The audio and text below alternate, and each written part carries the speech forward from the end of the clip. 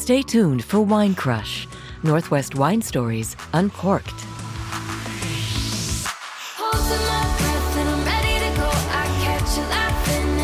Welcome to Wine Crush, where winemakers tell the stories behind the vine.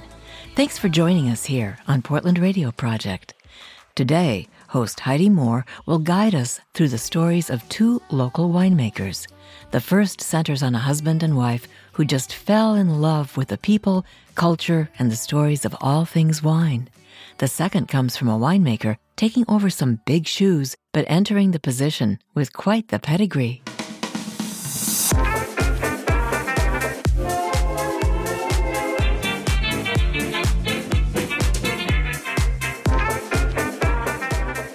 Today we have Kelly Robinson from Leve Leve in the studio with us. Hello. Hello. I'm so excited you are here. I'm excited to be here. So you and I have had lunch a couple different times. This is the first time I've actually got to drink your wine, so this is a big exciting treat. Yes, but I want you to start with your story. Yeah. Let's start from the beginning and kind of how you and your husband got into this, because it actually came before the two of you.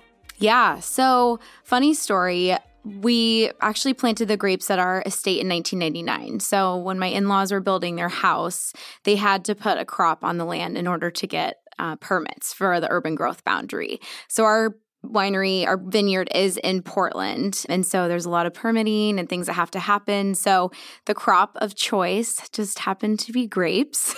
So it's been producing wine since 1999, and they've been making just small lots for here and there and getting it out there a little bit. But a couple years ago, we decided to take over the family business and try to expand it and see where we could take it. So where did you and your husband's wine love come from? Because he was not necessarily a wine guy, and somehow you've changed his mind. I know. To be honest, I think it was our first trip to Napa. We just chose to go one time and chose to focus on smaller vineyards, not necessarily the big ones that everybody goes to, but more of the mom and pop, small little vineyards. And we're like, this community, this culture, just something that we were really interested in and fell in love with and realized we have this. So why aren't we doing anything with it? It seems silly to have the opportunity that not a lot of people have to have a vineyard in your yard and to be able to just capitalize on it and see where we could take it. So he just started drinking it slowly but surely. His family with the vineyard kind of got a little bit more into it too. And every day just kind of trying new things and, going to new regions and going down to Oregon as well and trying that. And then slowly but surely he's kind of just fell in love with it too. And I've always been in love with wine, so it was easy for me. But fun to now kind of be on the other side, making it now with our winemaker and figuring out what we like and what kind of style we want to do. And being on the other side is very interesting, very fun. But I can only imagine. I mean, I know how it is with converting my husband from beer to wine. It's been a very painful process. So the fact that he's there, kudos to you both. And especially, when you have a vineyard in your backyard or front yard or side yard or whatever, I mean, gosh, go with it. So let's kind of go back to you. And you didn't start in wine, so that's not where your heart and passion started. Yeah. So I graduated from Western Washington University with a degree in communication in 2009, had a really hard time finding a job, the worst time to graduate in 52 years. Not like I know or anything, but so I ended up getting a job as a recruiter at a recruiting firm called Aerotech, worked there for 8 years, and just had a moment one time after we had gone to Napa, we were in the kitchen together, and we just really had this conversation. It sounds silly, but really, what is the meaning of all of this? You wake up, you get up early, you go work out, you go to work, you work all day, you leave, get home, make dinner, you go to bed, and then you do it all over again. And is that really why you're put here, to just kind of the mundane lifestyle of just doing the same thing every single day? And where, could we do something different? And then we went to Napa. The combination kind of just drinking wine in our kitchen came up and was like, wait, we have this. Let's do something with it. So It was hard to leave that industry. It's all I ever knew. I joke with people all the time. I'm like, I know so much about hiring people and I can help you with your resume. But if you ask me something about wine, I'm still learning. So yeah, it's been a crazy transition, but being in sales for 8 years and then now being really on the sales front with what I do makes it great to have that experience. It's different than I thought it would be, but it's fun. It's crazy. It's all the things, but yeah, it's worth it for sure. Well, I want to stop you right there. I know we need to talk about some wine, and I want to get back a little bit into the name of your winery and your label, but let's hold on just a second and come back and talk about that in a few.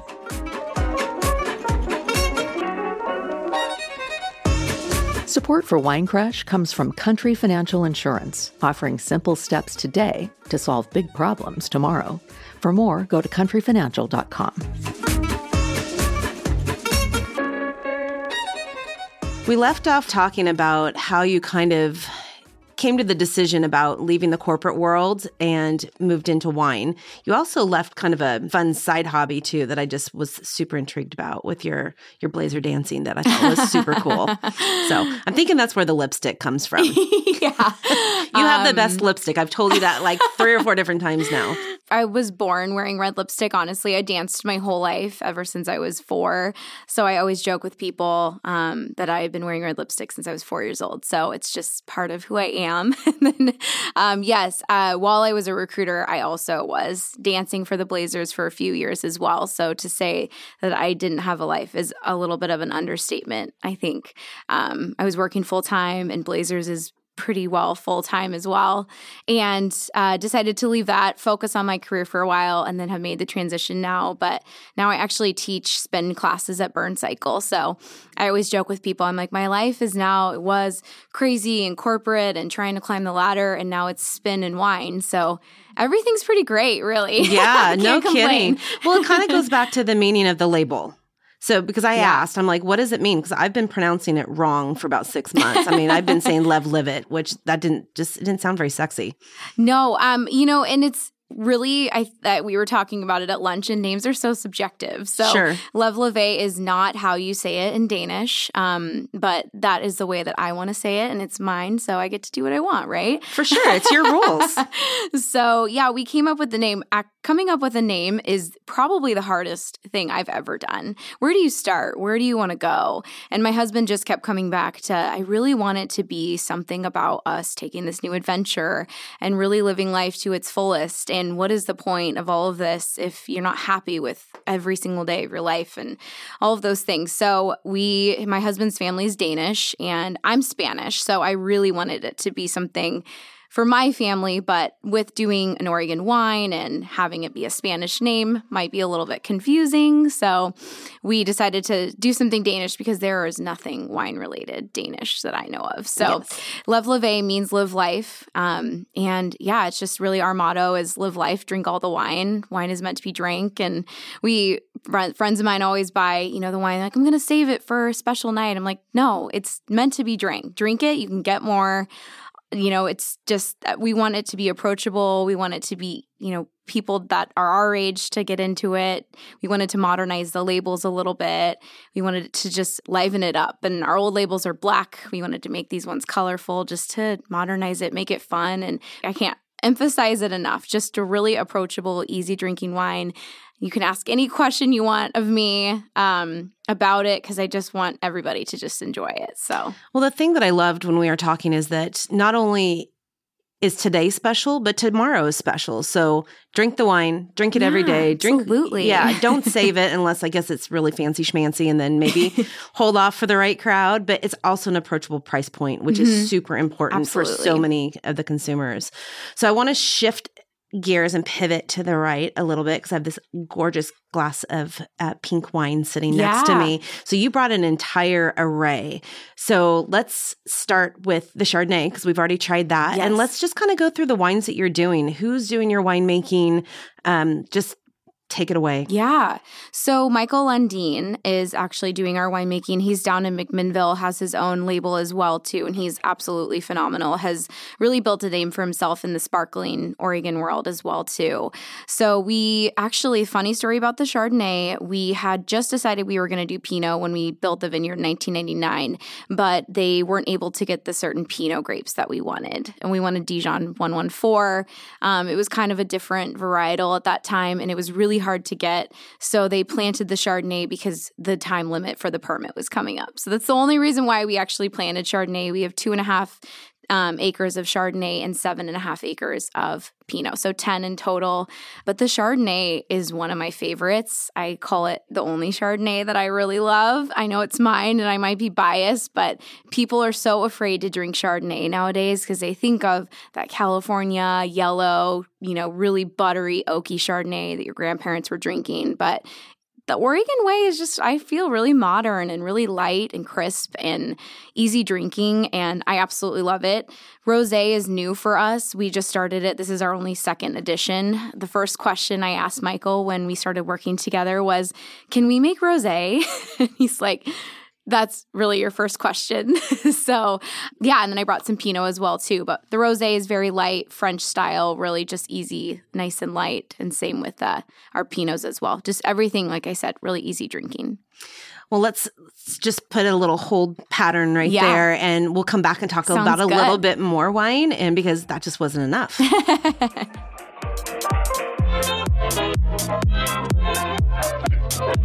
You're listening to Wine Crush, one of our locally produced podcasts at Portland Radio Project. Get in touch, discover, listen at prp.fm.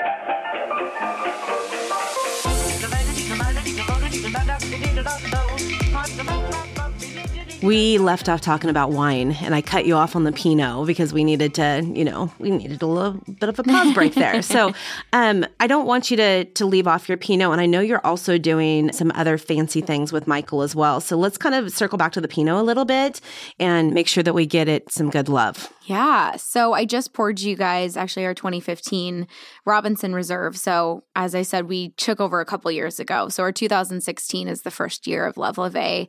And then before that, it was Robinson Reserve. So the name change kind of was our identity of us taking over and modernizing it and everything. But yeah, so I mean, Pinot's obviously kind of our bread and butter.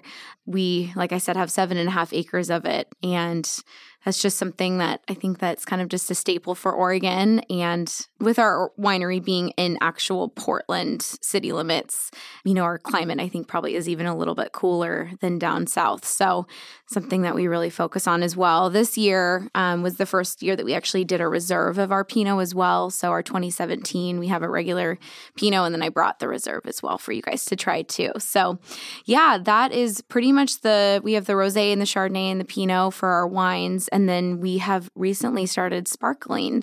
To say I'm excited about that is another understatement. With Michael being very just known for that, it was kind of just a no-brainer.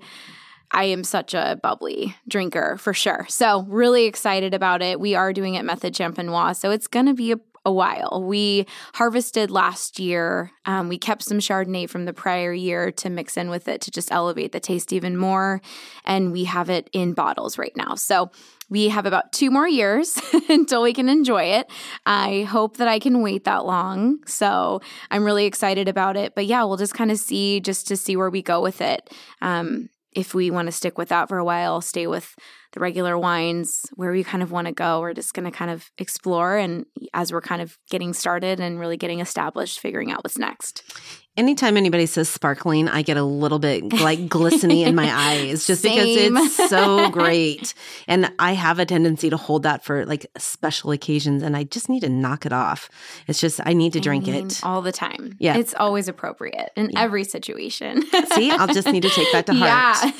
Yeah. So where can we find you? Yeah. Because you don't have a storefront. No, we don't have, we are a residential area. The vineyard is literally in my in-laws' front yard. So people ask if they can go visit, and I'm like, would you want random people at your house all the time? So it would be great. But we are zoned residential. So unfortunately, I don't think a tasting room is in our future in general. And that's okay. We really want to make it just small, and I'm fine with distributing it on my own. And it's kind of just the style we want to go with right now. And we'll see what happens in the future. But we are in quite a few restaurants, mainly downtown Portland, a lot of in Beaverton and Hillsborough as well.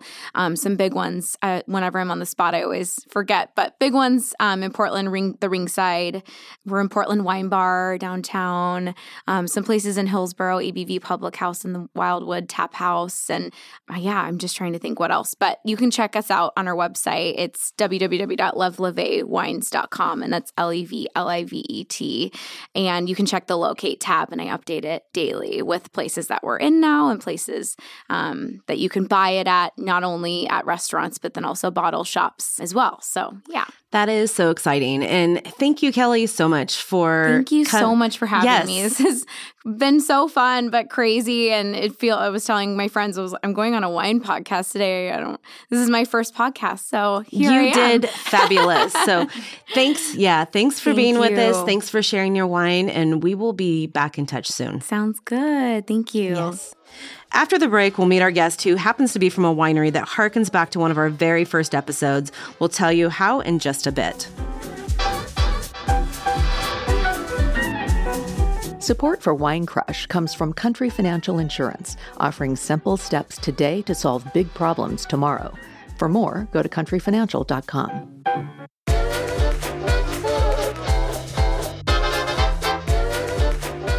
Welcome back to Wine Crush, the podcast for wine lovers. Let's meet our next guest today, Tress Burns from White Rose Estate. Welcome. Thanks for coming. Thank you for having me, Heidi. So I've known you for a while. You have. I know. I brought you beer during harvest. You brought me beer. I think we sort of made wine together a few summers ago. Yeah, we did. It was super fun.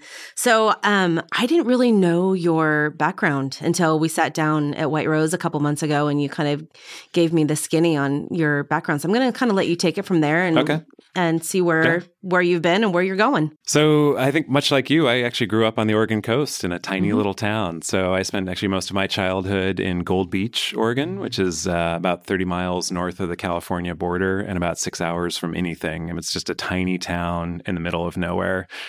Spent most of my life in the Northwest, right? So by the time I graduated high school, ultimately in Newport, Oregon, just up the coast, I'd never been out of the Northwest. I'd never even been on a plane. So I decided it was time to kind of see the world. And so sort of set out to do that over the next few years. Decided to go to school on the East Coast and set foot on a plane for the first time in PDX and took off for Virginia and attended the University of Virginia.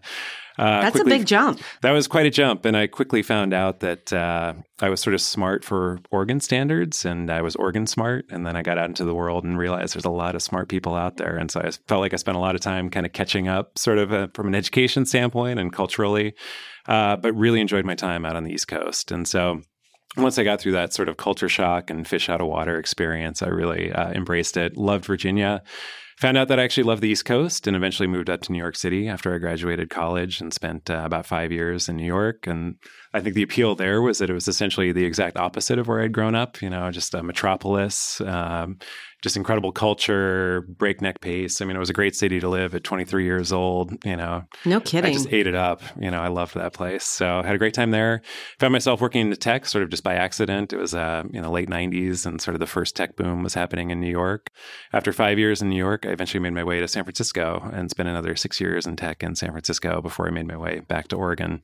So I spent about 15 years away from Oregon. I had culture shock leaving and ultimately culture shock coming back to Oregon because it had been so long. But one thing I've really appreciated about Oregon is that time away made me realize how special Oregon really is, right? How wonderful it was to be able to grow up on the coast and how unique and special Oregon wine country is. It's interesting you say that because I get given a hard time on a regular basis because I did grow up on the coast. I don't get excited about the ocean. Do you get excited about the ocean? I do. I miss it quite a bit. Yeah. I miss all those sunsets I grew up with. I miss the beach. I miss bonfires on the beach. Okay, I'll go with you there. But the water is a little bit cold. The sand is just You don't sunbathe. You don't swim, but you just sort of enjoy it visually. It's a peaceful place to be. It is. And it was funny to come back to Oregon and to start studying wine at Oregon State University. And when I told people where I was from, they would sort of negatively referred to me as a coastie. And I hadn't thought of myself as a coastie for such a long time. It was kind of funny to have that identity again. And ultimately, it turns out there's a few coasties in the wine industry as well. So Ken Paolo over at Walter Scott, Kate Ayers, the winemaker now at Penner Ash, Darcy Pendergrass, who spent many years at Amity. So there's a few of us coasties still in the Oregon wine industry. Interesting. Okay. Well, I'll add myself to that group in a roundabout way. It's a special group. Yeah, I guess so. So why the wine industry? It's a great question. You know, I spent 10 years in technology, and I was actually very fortunate in the experiences I had in New York and San Francisco. The last 5 years, we're at Yahoo, so just down in Sunnyvale, south of San Francisco. And I worked in a team that developed, websites that were used by millions of people. It was a really intense process of spending a year building out these huge websites, seeing 10 to 20 million or more people use these websites, but then they just sort of fizzled into the ether. And I never actually met any of those users. And so it felt sort of intangible, that I wasn't meeting the person that I was actually making the product for. And that it wasn't lasting. And that ultimately my attraction to wine was to make something tangible that sort of had a legacy, that it lasted. I could hand something to a friend or family member and say, I made this wine, and actually enjoy that with them, or that they might think of me years later when they crack that bottle of wine open. So I think there's something tangible and there's a legacy with wine, and that's what attracted me away from technology. Let's pause right there because I want to go kind of to where your pedigree, so to speak, with the wine industry has been, but that's going to take a few minutes. Great. So hold right there. Hey, thanks for listening. Why not head over to iTunes and write us a review? We'd love to hear from you, and it helps others find out about our show. For new episodes of Wine Crush and to discover other PRP podcasts, check out the PRP Podcast Co-op at prp.fm.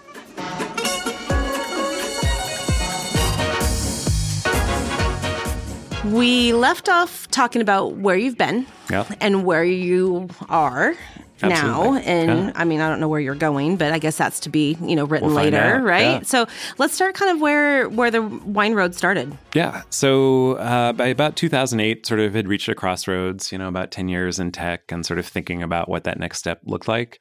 And then, unfortunately, actually, both my parents were sick, and so I had the opportunity to move back to Oregon to take care of them. And I thought, well, let's take advantage of this opportunity. They happen to live next to Oregon State, and I thought I'll just start to take classes and kind of see if maybe studying wine is something I want to do. So I spent a year as a postbac student at Oregon State, and just sort of brushing up on science and chemistry, and decided to actually do my master's research in the fermentation science program at Oregon State. So I spent 2 years really getting in depth with Pinot Noir, specifically studying malolactic fermentation and what we could do to preserve color in our Pinot Noirs. And it seems sort of quaint now, but 10 to 15 years ago, people actually worried about the color of Oregon Pinot Noir. It was quite pale back then. Essentially, since I've published my research, we've had almost nothing but hot vintages, and you see it in the wines. The wines are much darker colored these days. And so it seems like kind of a quaint notion that we'd have to sort of preserve color in these very pale Pinot Noirs that we used to make. But that's ultimately what my sort of charge was. Oregon State does a lot of research that benefits the Oregon wine industry, and it was a great way for me to meet winemakers and sort of make connections within the industry. And they feed back a lot of ideas and sort of concerns about wine. And so it's all part of the collaborative industry, is that not only are we doing that together as winemakers and helping each other out, but that Oregon State is also the academic arm that sort of can help out and sort of answer some of these questions as we all work together to make better wines. For sure. Yeah. You don't realize how important those connections are.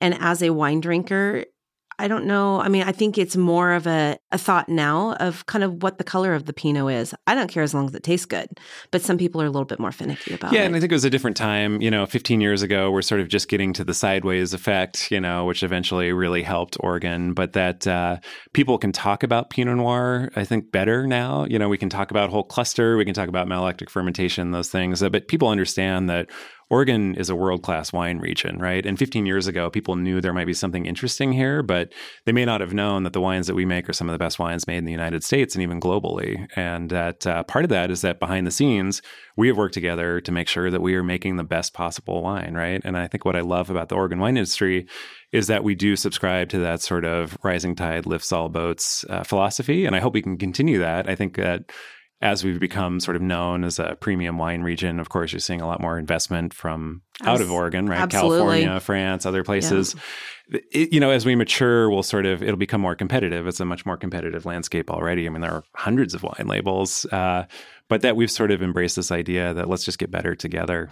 For sure, which is what I absolutely love about the wine industry. You've worked for some pretty great labels. Absolutely. On your way to where you are right now. Yeah, and that was, I think that was important to me, especially coming at this from an academic perspective, was that I wanted to have good mentorship after my research. And so right out of the bat, my first harvest was with Anthony King at Lemelson Vineyards. He asked me to stay. I ended up spending 4 years there at Lemelson and really learning from him. He's an incredible winemaker. He's now the general manager of the Carlton Winemakers Studio, consults on a number of labels and has his own label as well. But after 4 years, it was kind of time for a new experience. And I wanted one more mentorship. And that's when I took the job as associate winemaker under Robert Britton, who's been making wine now for about 44 years. So I have had 2 incredible mentors in my wine career. For sure. You're now at White Rose. Yes. And that is a fairly new position for you. Absolutely. It's been a little over a year. Yeah, it just started in February. So started at the start of the year. Than a year. Yeah, absolutely. And so still, everything's still new. It's kind of my first time seeing a lot of these things. Just finished my first harvest there. We had a very unfortunate circumstance last year at White Rose where Jesus Guillen, who was our winemaker for many years, passed away. And when this opportunity came up, I felt like I was actually ready to sort of make that move to winemaker. And there was a lot about White Rose that appealed to me.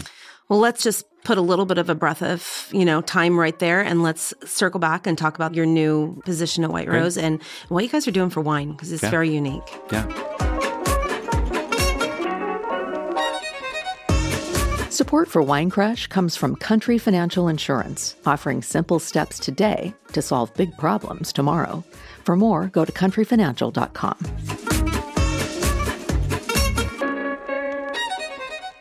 Let's get into some wine. So Great. We left off with your journey to White Rose and what got you there, but we have not talked a single second about the actual wine you're making, which is beautiful. I'm enjoying this Pinot. And I can't take any credit for these wines. These are all Jesus wines. And again, I think that's one of those things where having known Jesus and knowing him as a winemaker, enjoying his openness about process, especially because I think that there's something incredibly difficult about the whole cluster fermentation technique, which we use, is that every time we crack one of these bottles open, we think about Jesus, right? And that's the legacy piece of winemaking. And so I think that that's a real appeal, is that I think for years now, and I see it even on social media, is week by week, people are opening wines that Jesus made, remembering Jesus. And he was an incredible person. So it was big shoes to fill, but there was a lot that attracted me to White Rose. I really enjoyed the style that Jesus had spent a lot of time developing there. Jesus was clearly an autodidact. He spent a lot of time reading and really sort of developing the style, basically by experimenting in the cellar. His background was essentially, he was actually computer science in Mexico. Yes, he was. Yeah.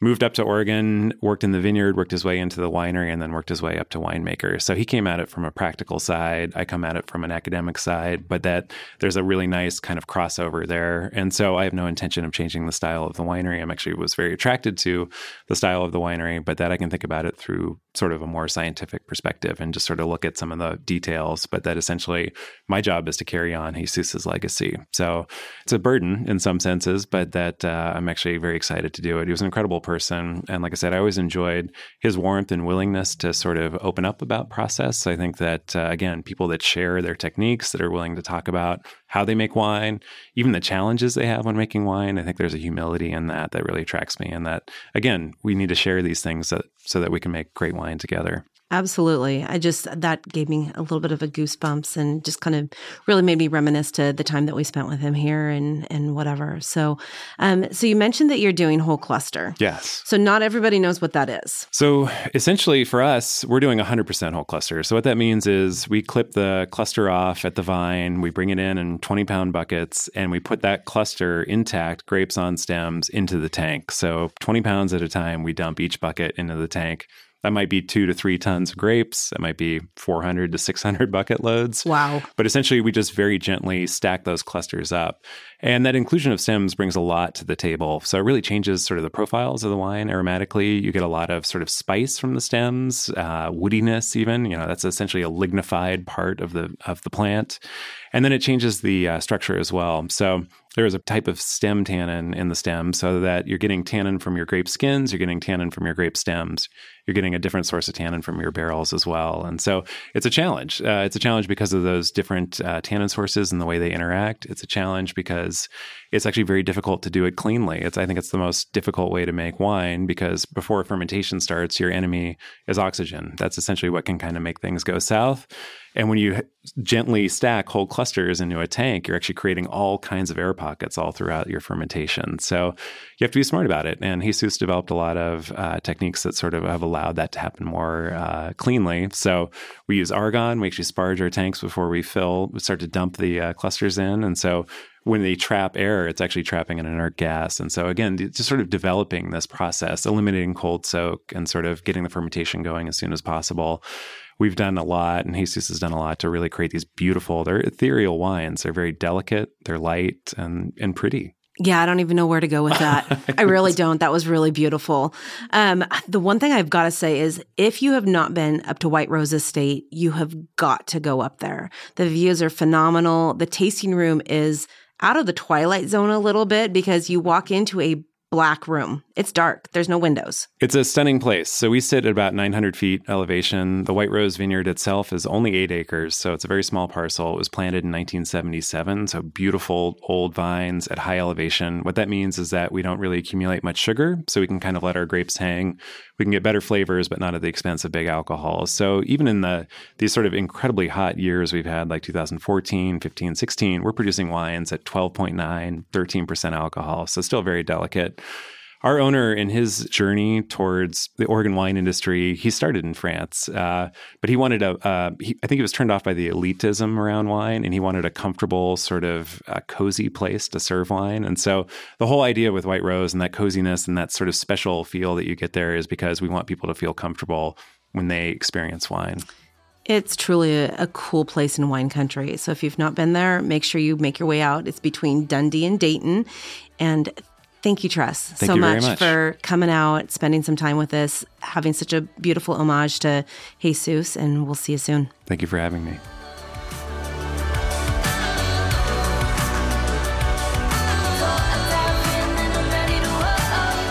Thank you for joining us for the 12th episode of Wine Crush Season 2. Have a great weekend, and we will see you at the bottom of the glass.